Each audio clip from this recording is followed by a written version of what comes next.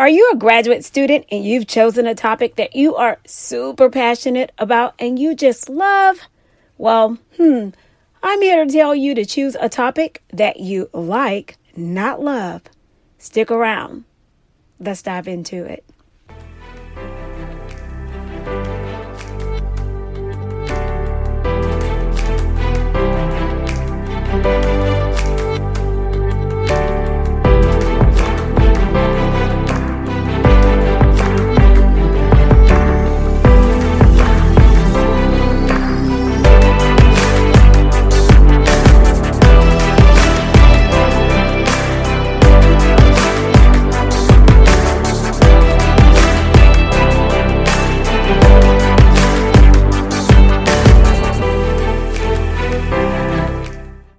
Hey guys, welcome to the Grad School for Grown Folks podcast. I'm your host, Dr. Tanya Vetter, and I know you guys heard the topic and was like, what? Yes, today's topic is choose, no pun intended, choose a topic you like, not love. Yep, I know I lost half of you right there. I know. It's crazy, right? So when we were in grad school, just like you, I was told, choose a topic that I'm passionate about, right? So I went in there with my topic, and my topic at the time was mindfulness. I came in there all warm and fuzzy about my little topic, all in love with my topic, and excited. And I wanted everybody else to be warm and fuzzy about my topic, but that's a bad idea. You will be tied to this topic for years. You will pull this topic apart. You will pull it to pieces. You will be glued to it like husband and wife. And I know some of you are like, yeah, but I love my husband. Yeah, but I love my wife. You will feel the same way about your topic. Trust me, right? You will fall in love and out of love with this topic. So what you want to do is choose a topic that you like, not love. And I'll tell you 3 reasons why. Here's what happened. My topic was mindfulness, right? Namaste. And I wanted to take a look at teacher stress and how maybe the practice of mindfulness could really impact the quality of being a teacher and whether it could help teachers become less stressful and enjoy teaching again, right? And what I found was incredible. As like personally, not to say that I hated it, but I pretty much fell out of love with it because you end up finding so many negative things. Not only that, yes, you end up finding what other researchers say about that thing, that topic that you're researching, right? But also you end up becoming sick and tired of the topic. I mean, let's just be real. You get bored of the topic itself, literally. So here's the thing. I want you to pause for a second because I know some of you are too deep into your studies to turn around and choose another topic. And that's fine. That's fine. No worries. It's okay. Don't panic, right? But for those of you who are just getting started, I want you to pause. I want you to make a list of topics that you like, not love. Because I want you to avoid what I did not do. And I'm telling you, I was so in love with mindfulness. And I know I'm talking about the topic like it was a boyfriend. And we were like so madly in love and things just didn't work out. But seriously, it just kind of tainted my relationship with this practice to a certain extent. I still love the practice of mindfulness. I'm a certified mindful facilitator, for God's sake, from UCLA. But the study in itself, because not only whatever your topic is, not only are you going to pick it apart, remember other people are also going to pick it apart. So number 1, I want you to do this, not that. I want you to choose a topic that you care about, but you're not obsessed with, right? So I was obsessed with mindfulness because of what it did in my life, right? And so what I've seen with my clients, especially when the social uprisings started happening, I've seen some of my clients get really passionate about this thing with everything being focused on gender, everything being focused on race. And we've got to be really careful with it. Okay, we've got to be really careful with it. So I can see some of your wheels turning. Because sometimes we'll get so invested in it.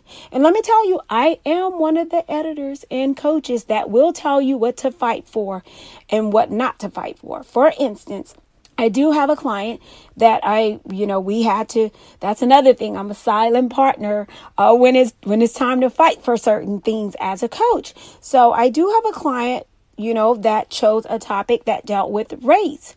And, his chair was like, no, I think this has been done. And why do we need to focus on race? And I told him, okay, so we are going to fight for race in this perspective for this study right now, and here's why, X, Y, and Z, right? So in that regard, it was super appropriate. Even though my client was passionate about it, at that time, I knew it was super appropriate because of the times we were in. So was my client in love with the topic? Yes, but we balanced it out.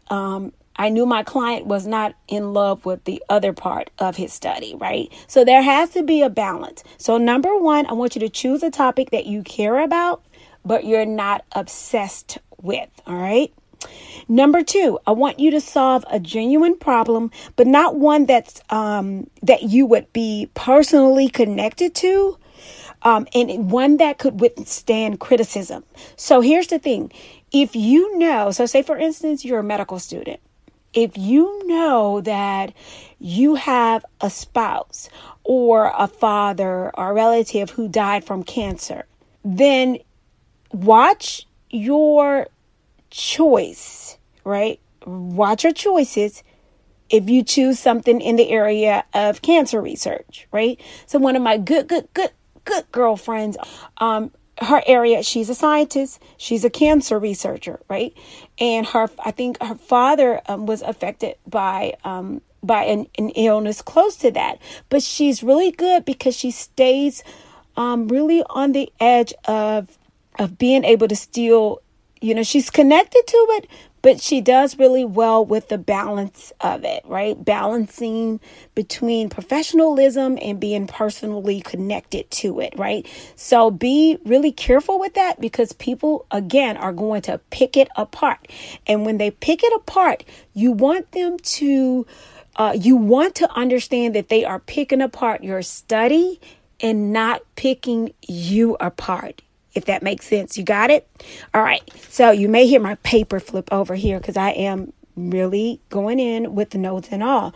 Number 3 is a huge one. I want you to accept the fact that your study is just a piece of the puzzle, a piece of the small puzzle that's missing. It's not the whole puzzle, my dear. Yeah.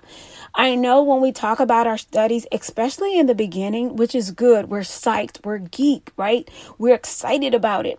So we might feel like it's going to save the world, but it may not. And don't get pissed, right? Don't get pissed off if you choose a topic and it's not going to save the world, right? The major thing is that you want to make sure that it's going to solve a problem. It just may not solve everybody's problem, right? So sometimes as students, we talk as if, our studies are the only studies that matter. And you should feel like that. Like that's what's going to make you go in and work hard, right? That's cool. That's your study. And remember that it's your study, right? That can become too stressful though. That it reminds me of, I love, Dr. Cornel West. And his advice about this whole stay woke movement. Okay, so if you just stay woke on your study, you will suffer from insomnia. So at some point, you need to realize that your study is just a small piece of a larger puzzle, right? I hope that makes sense. And then that way you can really relax a little bit and loosen up the grip. These are all the lessons that I wish I knew when I was in the doctoral program and I didn't know, but I'm giving you the game. I'm telling you there's a better way to do this. Do not fall out of love with a topic you are in love with by choosing it as your dissertation topic. I'm serious. Like, maybe one day, like, mindfulness and I can go back to where we used to be. But because I chose that as my study topic, like, we are not where we were on day one, right? So don't do that to yourself. Don't do it to yourself. You guys know what I say. Be light, be loved, be you. Remember, this is something you decided to do. So in all things you do, do it well. See you next time. Bye.